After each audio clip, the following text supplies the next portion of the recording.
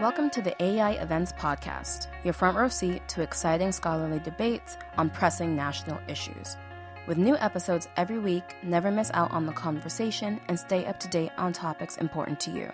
To hear more, check out our other channels related to education, domestic policy, and international issues. Hi, I'm Jim Pethokoukis from the American Enterprise Institute. I will be moderating today's AEI online discussion, COVID-19 this fall, public health, the economy, and schools. The coronavirus pandemic has affected the world at a magnitude not seen since World War II. In the US, we are currently facing a new surge in the spread of COVID, worse than in many other developed countries. This surge exacerbates the challenges we were already facing going into the fall. How will schools operate during the upcoming year? What should policymakers do to minimize the damage the pandemic has done to the economy? And what public health measures do we need to take between now and the discovery of a vaccine? These are all difficult questions, but we have assembled a great panel to discuss all of them. Scott Gottlieb is the former commissioner of the Food and Drug Administration. He's also a resident fellow here at AEI. Rick Hess is AEI's Director of Education Policy Studies. He's the author of several books, including Letters to a Young Education Reformer and Breakthrough Leadership in the Digital Age. Michael Strain is AEI's Director of Economic Policy Studies. He's the author of The American Dream is Not Dead, but Populism Could Kill It, released in February of this year. Let's start with you, Rick. How prepared are schools to go fully remote and online this fall? It seems like more and more every day are. Are they ready? 9 of the 15 biggest school systems have said they're going fully remote when school starts. Most of them are not ready. There's little reason to think that anything is going to be much better than it was in the spring. How did it go in the spring? Pretty poorly. The Census Bureau reported that the average student got about 3.8 to 4 hours of instruction a week. Parents reported feeling overwhelmed. 30% of adolescents reported feeling depressed, isolated. We saw huge problems in terms of children's just general well-being. The estimates are that we saw unprecedented fall-offs in terms of reading and math attainment. And that was after students had spent 6 months in school with their peers and getting to know their teachers. When kids show up for 4th grade or 10th grade this fall, they're going to know their teachers, and their teachers are only going to know them, pixels and an email address, leading to some grave concerns about how it's actually going to play out. Here in Northern Virginia, one of the counties, when they announced they were going online, they said, don't worry, parents, we're creating a robust online learning platform. Is that a word for Zoom? Is that just me? Is that just a phrase that means more Zoom? It would be better if that was a word for Zoom. The LA agreement, for instance, that the district and the teachers union struck in the spring expressly barred the district from asking teachers to do Zoom. It prohibited the district from asking teachers to do live instruction. In fact, it barred the district from asking teachers to actually do work during the school day, so that if they found it more conducive to work at 3 or 4 hours in the evening, that passed muster. Arlington, Virginia, for instance, last spring explicitly told teachers not to teach any new content because they couldn't figure out how to deliver it universally or uniformly.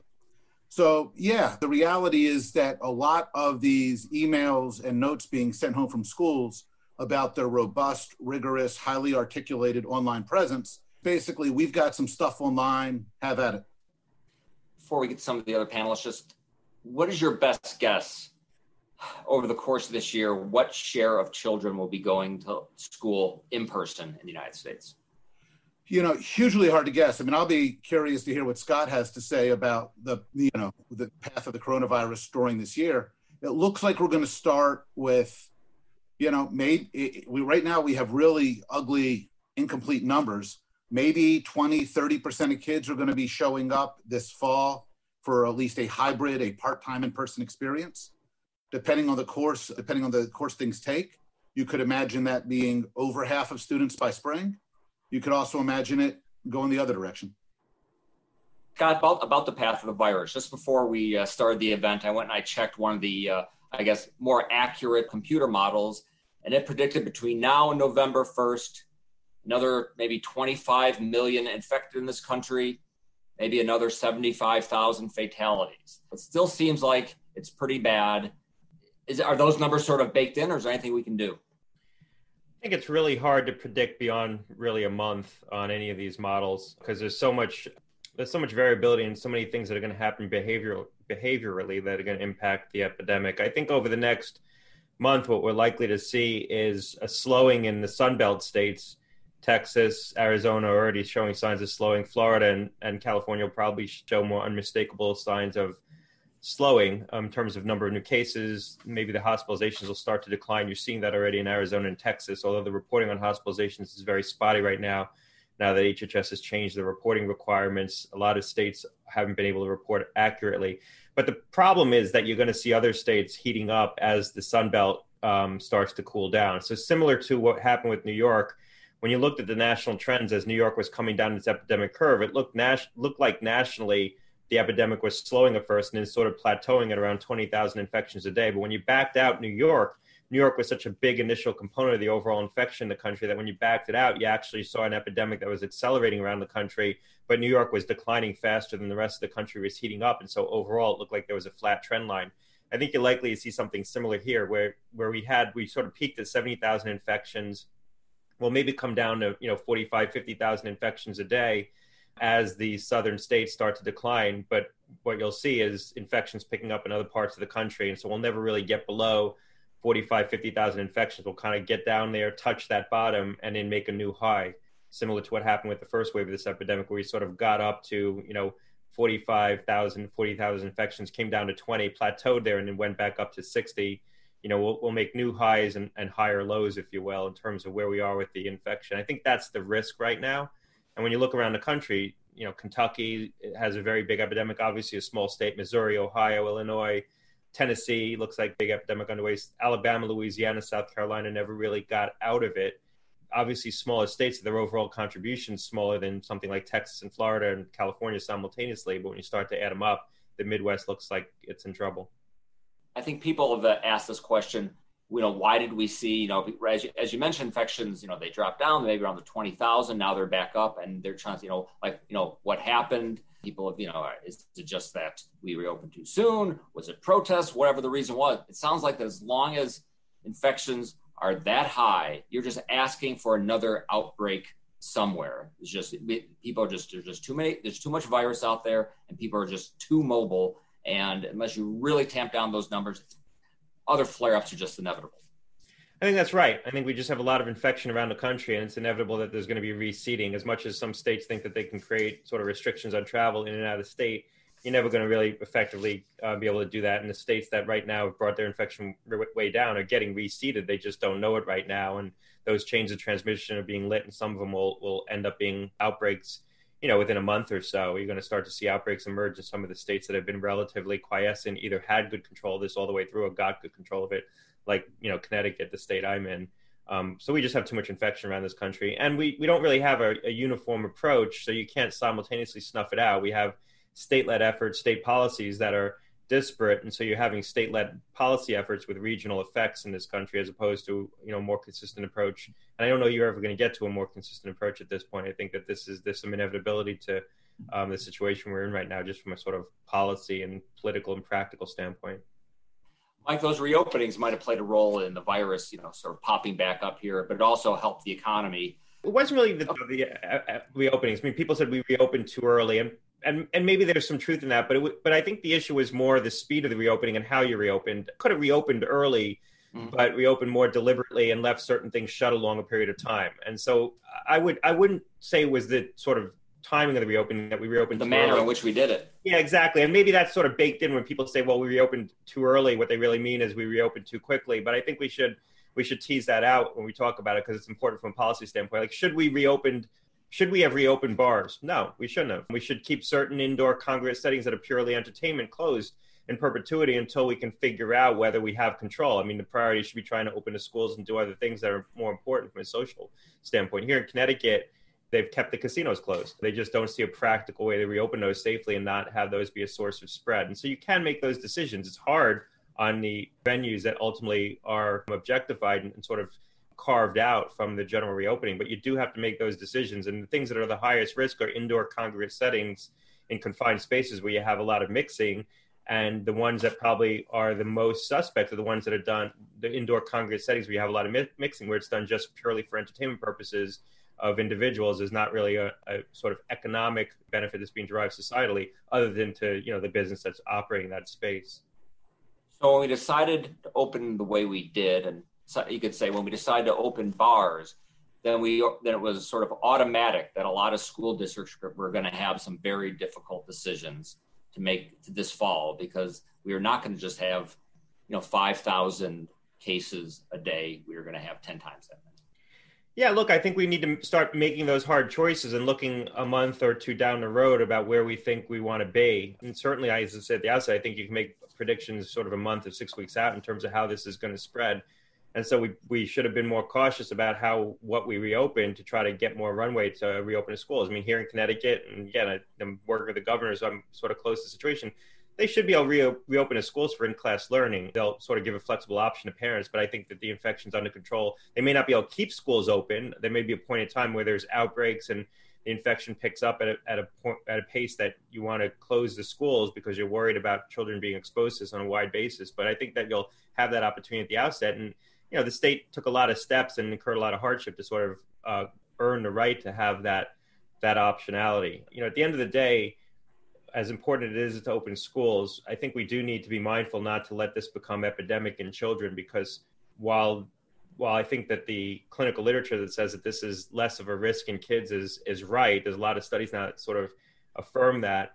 The information about whether or not kids can be conduits of spread is mixed. There's a lot of suggestion that when they do become symptomatic, they're less likely to get infected and less likely to become symptomatic. But when they do become symptomatic, they're just as likely to transmit the virus, maybe more so, because they compensate in behavior what they sort of lack in biology in terms of their ability to transmit it. So maybe they're less biologically able to transmit it, but their behavior compensates for that. They're more likely to come into contact with adults, and you're more likely to hug and kiss your children when they're sick. So they can be conduits of spread when they get symptomatic. And in the question of whether or not they develop severe disease, certainly there's not as much evidence that they can get as sick as adults and older adults. I mean, certainly the morbidity skews heavily towards older adults. But remember, not a lot of kids have had this. If you look at the CDC's data, and I tweeted this out 2 days ago, and I might get it wrong off the top of my head, but I think they documented about 250,000 cases of kids developing symptomatic illness that was diagnosed. Not all of them were symptomatic, but most of them were, because kids generally don't get tested unless they're symptomatic.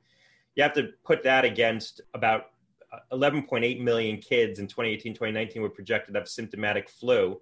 Probably another 3-4 million at least had asymptomatic flu. And of that 11.8 million, that was a projection, but about 6.5 million actually showed up at the doctor's office and got tested. So whatever way you want to cut it, whether you want to put the 250,000 against the 6.5 million or the 250,000 against the 11.8 million, it's an order of magnitude different in terms of the number of kids who got symptomatic flu and symptomatic COVID. And when you look at the data, there's 76 pediatric fatalities with COVID. That's about the number of pediatric fatalities you see with flu. So people who say, well, this isn't serious in kids and flu's far more serious, flu claimed, grimly claimed a small number, increment more lives in 2018, 2019 in the pediatric population, but it infected an order of magnitude more kids. I don't think we want to see what it would look like. We should do everything we can to prevent an outcome where 11.8 million kids develop symptomatic COVID, or even 6.5 million kids develop symptomatic COVID. I think that you will see some morbidity. And just final point on this, the one study, there's not a lot of good studies that look prospectively at the outcomes in kids. The one study that CDC cites, and they have it on their website, is a study of 2,100 kids in China who developed symptomatic COVID. So they actually developed symptoms, most of them did. And they showed about 5% developed severe disease that created central hypoxia. They basically needed to be hospitalized and get oxygen. And 0.6% developed either shock or acute respiratory distress syndrome or multi-organ system dysfunction. So they were in the ICU, critically ill. That's a high percentage. I mean, it's not nearly as high as you'd see in an adult population, but it's still a high percentage, and still should give us caution about, again, just making sure we reopen schools with precautions in place so that this doesn't become epidemic in children. Mike, I want you to put the school reopenings in an economic context. But before you do, just briefly, how's the economy doing? We had a really bad GDP report today, which everyone expected for the second quarter. There's been some talk among economists that the V-shaped economy, recovery is not happening, that the economy is sputtering? How do you see things? Well, the economy is in very, very bad shape. Today's GDP report showed that the economy contracted by about 1/3 on an annualized basis in the second quarter. It shows just how deep and how severe the recession was.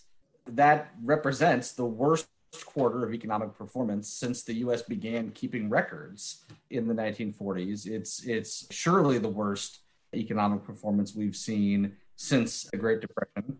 And it's devastating. We've seen nothing like it in our lifetimes.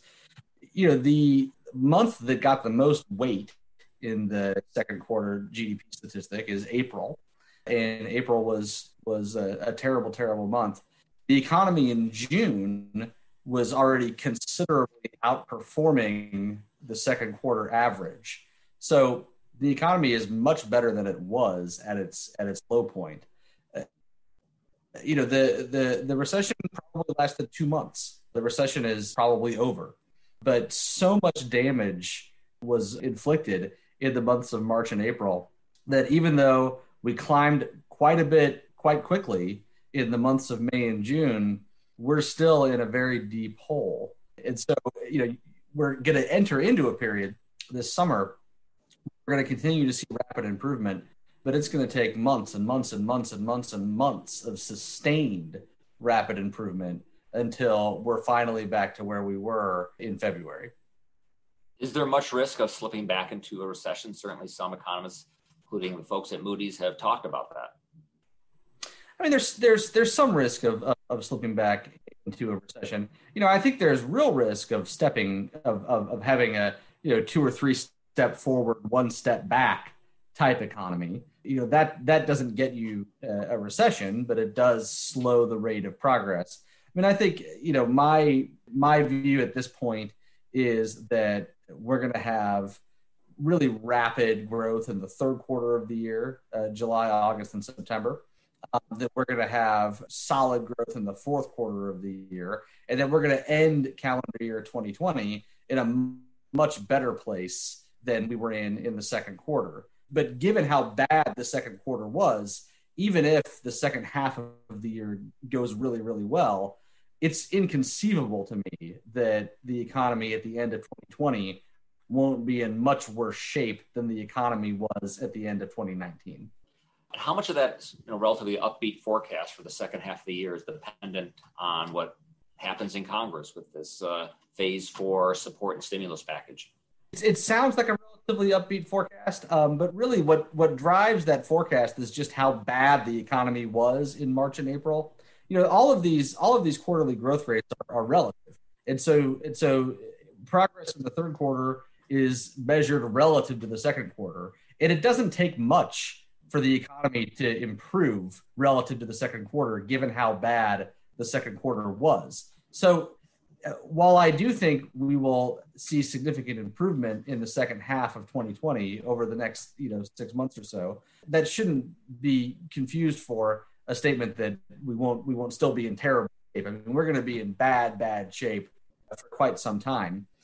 If you look at where we were in June and assume we have no economic improvement in July, August, and September relative to where we were in June, we're still going to see significant growth in the third quarter relative to the second quarter. So as long as we don't actually slide backward in a sustained way where we were in June, we're going to have a good summer, and we're going to go into the fall in good shape. If Congress does even the bare minimum, which I expect they will, that will still be true. Having said that, we really need another significant piece of economic recovery legislation in order to have the kind of recovery that we should be having from where we were in the spring with the lockdowns. What is the trade-off of having kids not go to school in person? What is the economic trade-off, both as far as the lifetime impact on those kids, as well as the impact on their parents as workers? Well, I think it's really significant, and I think as a society we haven't really given this enough weight. wait. I mean, I've been surprised and disappointed at the extent to which the conversation around schools really treats schools as if they're just daycare centers or as if they're some sort of a weird credentialing institution that doesn't actually do anything in terms of kids' intellectual skill or social and emotional development. You know, if the schools don't open in September, it's hard to understand why they would open in January. And so if we're talking about a year of virtual learning, which is really, I think the school districts that are deciding not to open in September are effectively deciding to be closed for the entire academic year. You know, that's a significant loss for those students. You know, kind of conventional economic estimates suggest that an additional year of schooling increases your wages as an adult by 9% per year. When you factor in that there was virtual learning taking place in the spring, you know, you're talking about lowering the wages of these kids once these kids reach adulthood by double digits, by 10%, 12%, something like that. Again, according to conventional economic estimates, that's going to hit lower income kids the hardest. Lower income kids are going to see earning wage and income losses that are greater than that average estimate. And that's really significant. That's a significant cost to those kids. It's also a major cost to the longer term performance of the economy as a whole. And that's to say nothing of what the impact is of having schools closed on the economy today by making it so hard for parents to go to work. We really, I think, should be closing schools as a last resort. If we look back on this episode and we see that we let bars and tattoo parlors stay open, but we didn't let kids go to school, then as a society, we will have failed to deal with this crisis in a very fundamental and profound way. Right now, the Washington, D.C. public schools, as of this morning, I believe, are planning to go to school to do only virtual learning. At the same time, you can still eat indoors at a restaurant. And this just represents a complete misordering of what society's priorities should be. Yeah, I want Rick to jump in and then Scott. Yeah, I mean, I think first off, that is elegantly said, Mike. Part of what's going on here is that the most vocal and influential interests in education have been saying, hey, let's put our thumb on the scale of not opening. So the teacher unions, for instance, have said, look, we want schools to reopen as long as they're safe, but that's going to cost hundreds of billions. It's going to require extraordinary efforts. If there is any doubt in how we weigh this out, let's not open. You've heard the same thing from superintendents associations. Parents themselves are justifiably nervous. So I think one of the things that's happened in the calculation around schools, which has not happened with commercial enterprises, is we have had a lot of active vocal interests raising all of the legitimate concerns. And there's really not been any visible or organized or forceful push to say, well, wait a minute, we need to think about what it means for kids to not be in school. So that's part of that. And that's part of when we think about what's going to change in the decision process in December or in March, it's not clear how that is going to evolve. Look, the thing to keep in mind about virtual schooling is, in theory, it makes a heck of a lot of sense, especially as students get older, the opportunity for them to connect with expertise and with mentors who aren't just the adult in their high school, the ability to access, all of this stuff makes a lot of sense in theory. Problem is, it turns out to be really hard to design virtual education well under any circumstances. Most of what districts were offering in the spring and will be rolling out in the fall is duct tape stuck together, whatever they can get their hands on, with faculty who don't know what they're doing, operating under collective bargaining agreements that are highly restrictive in the things you need to do to make this work. And turns out that while virtual learning environments work really well for some learners, for lots of students, especially young students, it's the human dimension of schooling that makes it all work. They go to school and they kind of sit in class because they like to see their friends, because they like their teacher, because of all of the other tissue that's wound up, that's wrapped into schools. So a real simple example of this is about a decade ago, there was an explosion in higher education of these things called MOOCs. They were offered by faculty at places like Stanford and MIT. They were free online courses where you got to watch the video and take it. This is adult learners who are choosing voluntarily to take these courses. Tens of thousands of people signed up for some of the courses taught by the leading authority in the entire world. Generally speaking, when Harvard did an evaluation of its MOOCs, about 5% of students actually completed the courses. So even for motivated, interested adult learners, the rate at which people are actually able to lock in and benefit from virtual learning is quite limited and hugely dependent on design. Now we are asking schools in a helter-skelter fashion to do this for tens of millions of kids with teachers who aren't actually trained in it and may not be comfortable. I think when we think about the educational implications for all of the happy talk that folks are going to get from their local superintendents and their local teachers, I think they should be very concerned about how this plays out in practice. When you're talking about groups pushing for online schooling, keep the schools at least partially closed, where is that potential counterweight, which we have not heard from, going to come from? Is it just a organic parents uprising? Is it just politicians taking the lead?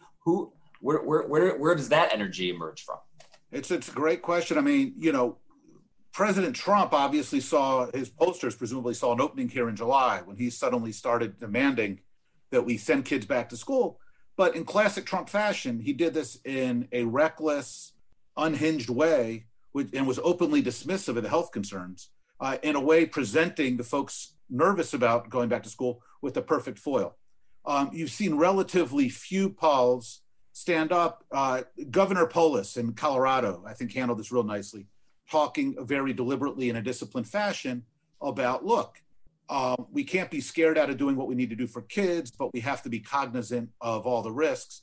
We've seen very little of that kind of political leadership.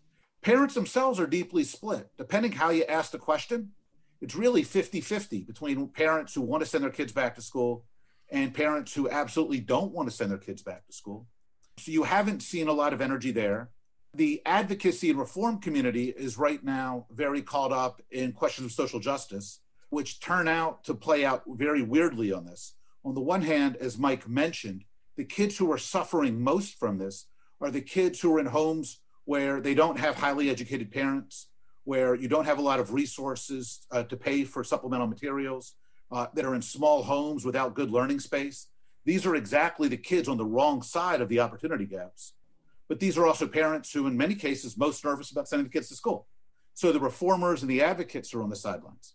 And then you've got a mass culture. You have these pods emerging, especially in affluent, wealthy communities, where parents are getting together and figuring out how to pay money to hire tutors to get their kids together.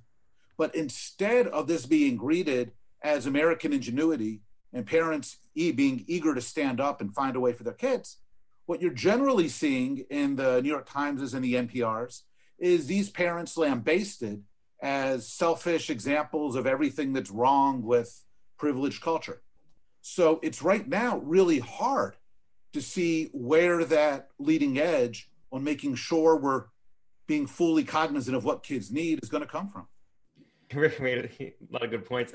I think that the issue of who's pushing back on trying to get schools open, I think you're seeing, first of all, I think you're seeing a lot of parents want schools to reopen in some fashion. I think parents are appropriately nervous about the risk of outbreaks and epidemics in the school. And I think they should be nervous about that. But I think you are seeing some organized effort among the political class, certain elements of the political class, and that was touched on, to try to get schools reopened for a variety of reasons. I think that push was not done in a thoughtful fashion. And I think it sort of stoked the kinds of anxieties that people, I think, legitimately should have, which is, how are we going to prevent outbreaks and epidemics in school? Because the reality is, when we reopen schools, when we push to reopen schools, we should do it with the goal, first and foremost, to prevent outbreaks in the schools and prevent kids from getting infected. And prevent teachers from getting infected. And the two goals aren't in conflict with each other. I think that there's a lot you can do to create a safer environment in the school for children, even in the setting of some spread in the community. First of all, you've got to get the major epidemics under control. It's going to be hard to open schools against the backdrop of uncontrolled spread. But you keep the students in defined cohorts, you retrofit the HVAC systems, you try to move classes outdoors where you can, you open windows rather than run the air conditioning systems, you can have students wear masks, you certainly give proper PPE to the teachers, you can stagger the start time of the school day, you can go to hybrid models and have in-class and online learning to try to create more distance within the school. There's a lot of things you can do to create a safer environment in the school. And, the dialogue was, we have to reopen schools for 5 days a week, mandated indoor learning, 9 to 5, no hybrid model, grin and bear it. And that was the wrong approach. And I think the wrong message. And when you have the specter of CDC putting out guidance on how to safely reopen schools, and they do, gymnastics to avoid having to make mention of what you would do to actually close the schools if the situation arose, that also doesn't inspire confidence. And if you read that CDC guidance, there's no mention of the circumstances under which you might consider closing the schools, how you would close the schools, what the threshold would be.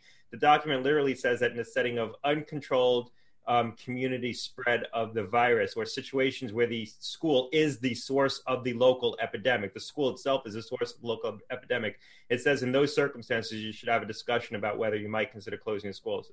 I'm not quite quoting the document. But I think we've got to address these issues, and the absence of addressing them actually is going to push more districts over the edge of closing their schools because of the uncertainty around it and the concerns. And so I think if we sort of took these issues head on, we acknowledge the fact that there needs to be measures in place to protect the children, that some element of hybrid approaches may be appropriate in certain communities, and we need to more clearly define circumstances under which you might consider closing the schools. I think we'd have a more confident environment in which school districts would take the risk of going forward, rather than the default position would be to close them because of the pervasive uncertainty. It's just an interesting piece. I think Scott's right. I agree. John Bailey and I rallied about 24 former superintendents and state chiefs and Obama, Bush office holders to sketch a framework for thinking about these issues back in early May. And one of the things that was frustrating through May and June is, rather than seeing a really disciplined effort in the education space to start figuring out how to do the things Scott was talking about, it frequently felt like we were playing a version of the Washington Monument strategy, that you had superintendents in Los Angeles and San Francisco and San Diego signing letters saying, look, we can't really figure out how to reopen until we get a promise of $200 billion in federal aid for schools. And so what you saw was a huge amount of energy, it felt like, invested not in saying, how do we make this work 2 days a week right now, but in saying, well, we don't want to get ahead of ourselves until the checks start showing up. So for instance, Scott mentioned the possibility of starting school earlier. We've talked over the last several months about running split school shifts. You run a 9 to noon, so kids get time with the teacher. You clean the building for a couple hours. You run a 2 to 5. You run 6 days a week, so that's Saturday, so you can space. So there's a lot of this. But one of the things that's happened is districts have been loath to ask employees to actually modify the terms of their collective bargaining agreements. And you've seen little indication from the teacher associations that they're open to even temporarily creating MOUs around any of the existing provisions. In fact, what you've seen, for instance, was the Democratic Socialists of America, along with the Boston teachers, the LA teachers, the Chicago teachers, the Milwaukee teachers, the St. Paul teachers, the Oakland teachers, have now formed a coalition which says that, look, if we want to reopen schools, we need to raise taxes on the rich. We need to have a moratorium on evictions. We need to stop charter schools and standardized testing. So one of the things that's happened is the whole question of trying to figure out how to reopen schools, or even create virtual flexible learning that really works for families. Flexible virtual learning has, in many cases in the education space, gotten caught up with regular wish list agendas and power politics that have shifted the ball entirely from kind of the practical problem solving that Scott was sketching. Scott, you mentioned a number of things that could be done to make going to school in person safer.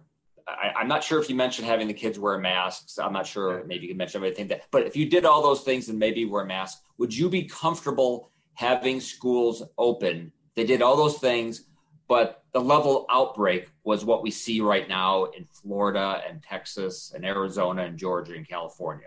Pretty substantial.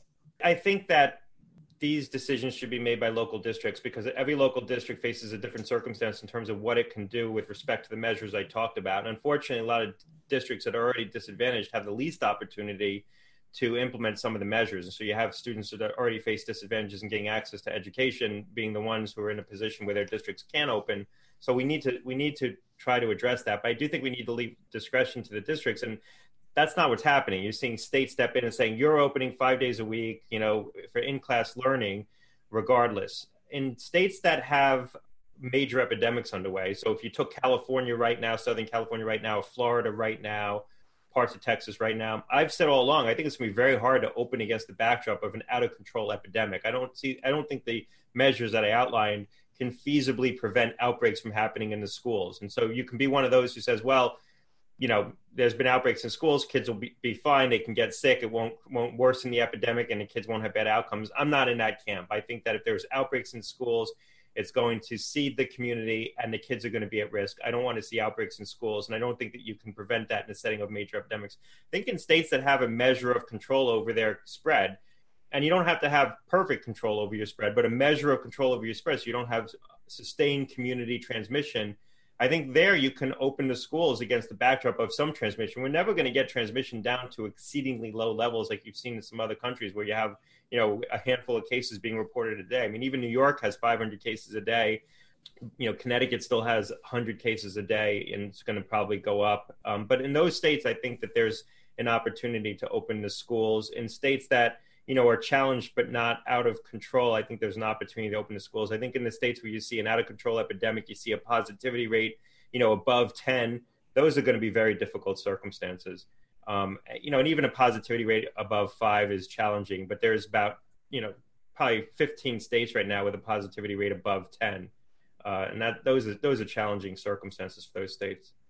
Mike, do you think that even in those kinds of situations, we have high positivity rates, a lot of spread, do you think that the economic downsides are so significant that even in those situations, schools need to reopen, get the kids some masks, open windows, have class outside, but it's such an overwhelming case about the potential damage, and maybe Rick can also toss at some point whether those kids could ever catch up, that we just need to get we need to get our schools open? Yeah, I think I would be willing to tolerate a greater degree of risk and a greater degree of infection than it sounds like Scott would. I mean, I think there are certainly situations where he's going to jump to the Zoom. I think there are certainly situations. I'm just kidding. I'm absorbing the medical device from the economist on how much infection I should really have. The point that we need the public health community to understand is that there are considerations than just medical advice at play here. But I think we need to think of that as really an extreme thing to do.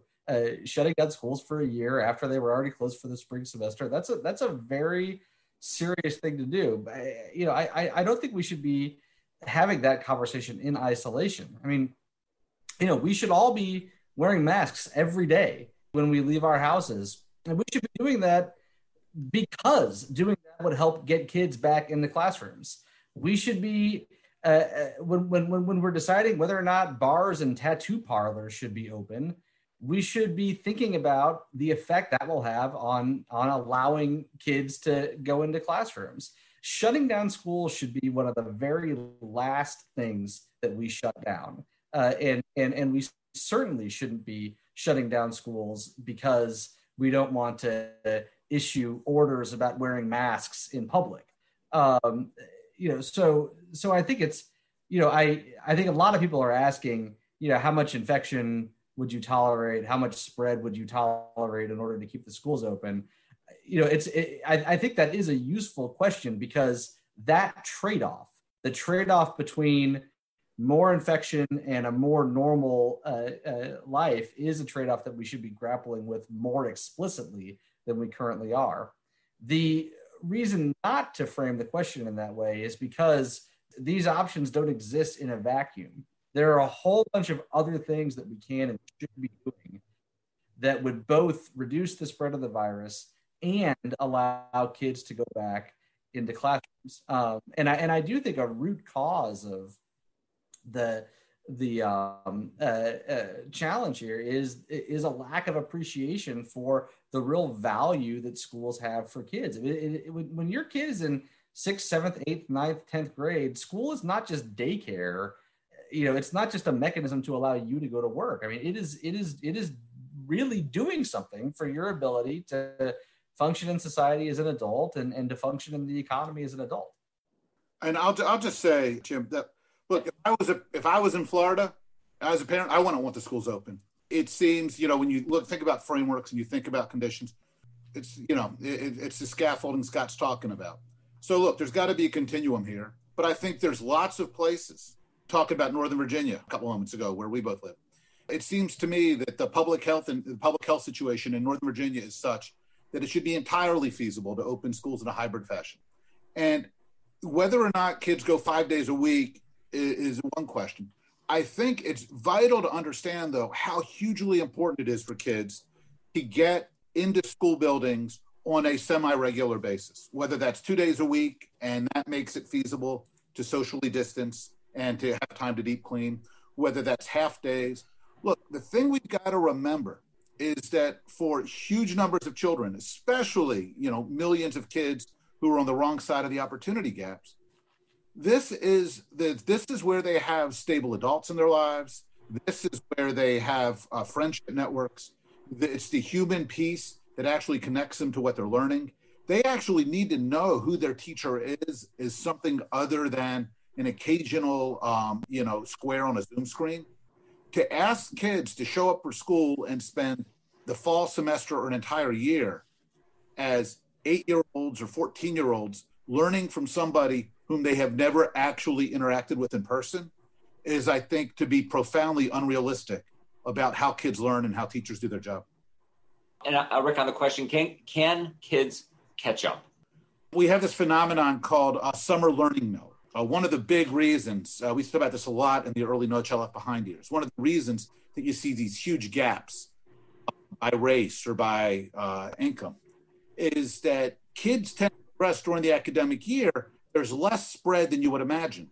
But what happens typically during the summer is kids from middle class and affluent families hold or increase their performance because they get to go to enrichment opportunities and they have resources. And kids from low-income families are stuck in smaller homes without enrichment opportunities, and they go down. So basically what you've done is you've now created that phenomenon for 6 months, potentially for 15 months. What we are talking about is a massive lift to try to get the kids who are losing out here back where they need to be. Can it be done? Hypothetically, sure, with enough intensive tutoring, enough supports. Are we willing to fund that? Are we able to figure out how to deliver it? It's an open question.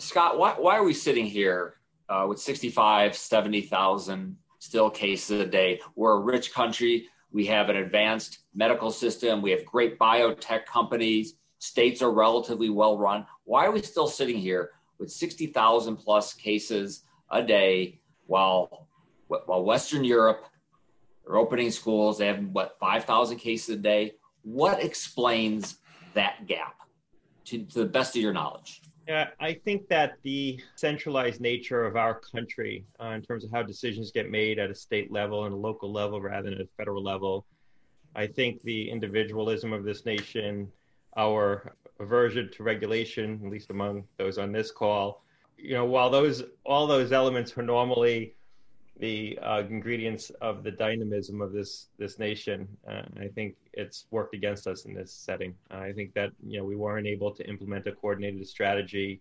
We weren't able to get uniform adherence to it. Our individualism caused splits over things like wearing of masks where there should have been, I think, more collective acceptance and collective action. So all the things that make this nation great, I think, and make us dynamic, also make it hard to respond to a public health crisis in a intensive, coordinated fashion. Scott, do you think we should have mask mandates everywhere, and people who violate them should be fined? There was an op-ed in the Washington Post today calling for that exact thing. There are mask mandates, but there's really very little downside other than public scorn for not wearing a mask. Should people be fined or even jailed? Well, I think it's reasonable I think we should be implementing a mask mandate. I think there needs to be enforcement. You can give people a warning and then give them a fine. Look, we require people to wear seatbelts and we give them tickets. And if they don't have a seatbelt on, we enforce that. And that's largely to protect them and lower insurance premiums. It's you wearing a seatbelt isn't necessarily protecting other people from you. This is a situation where you're not only protecting yourself, you're providing a protection to a society as a whole. I don't know why we can mandate and enforce seatbelt requirements and people comply with it largely, but there's this sort of political aversion to the masks, other than for the fact that the masks got sort of pitched in a political context from the outset, unfortunately, and got equated with people's exercise of their liberty. And it's uncomfortable to wear a mask. So I understand people not wanting to be told they have to wear a mask when it's 95 degrees in Phoenix. But, the masks should be enforced in the settings in which the masks provide protection, indoor congregate settings. If you're walking on the street and you're distanced from everyone, that's not a setting where you necessarily need to enforce a mask mandate. Inside, yeah, absolutely. I'll just say, Jimmy, I'm talking to a lot of CEOs, and I think you're going to see more of a mask mandate in the country driven by the private sector. As more and more businesses require masks inside their establishments, it effectively requires people to have a mask when they go out of their home and put it on largely in the highest risk settings, which is when you're in an indoor congregate space. Thanks for listening to the AEI Events Podcast. You can find new episodes each week on your favorite podcast apps. Please remember to subscribe and leave a review. We'll see you next week.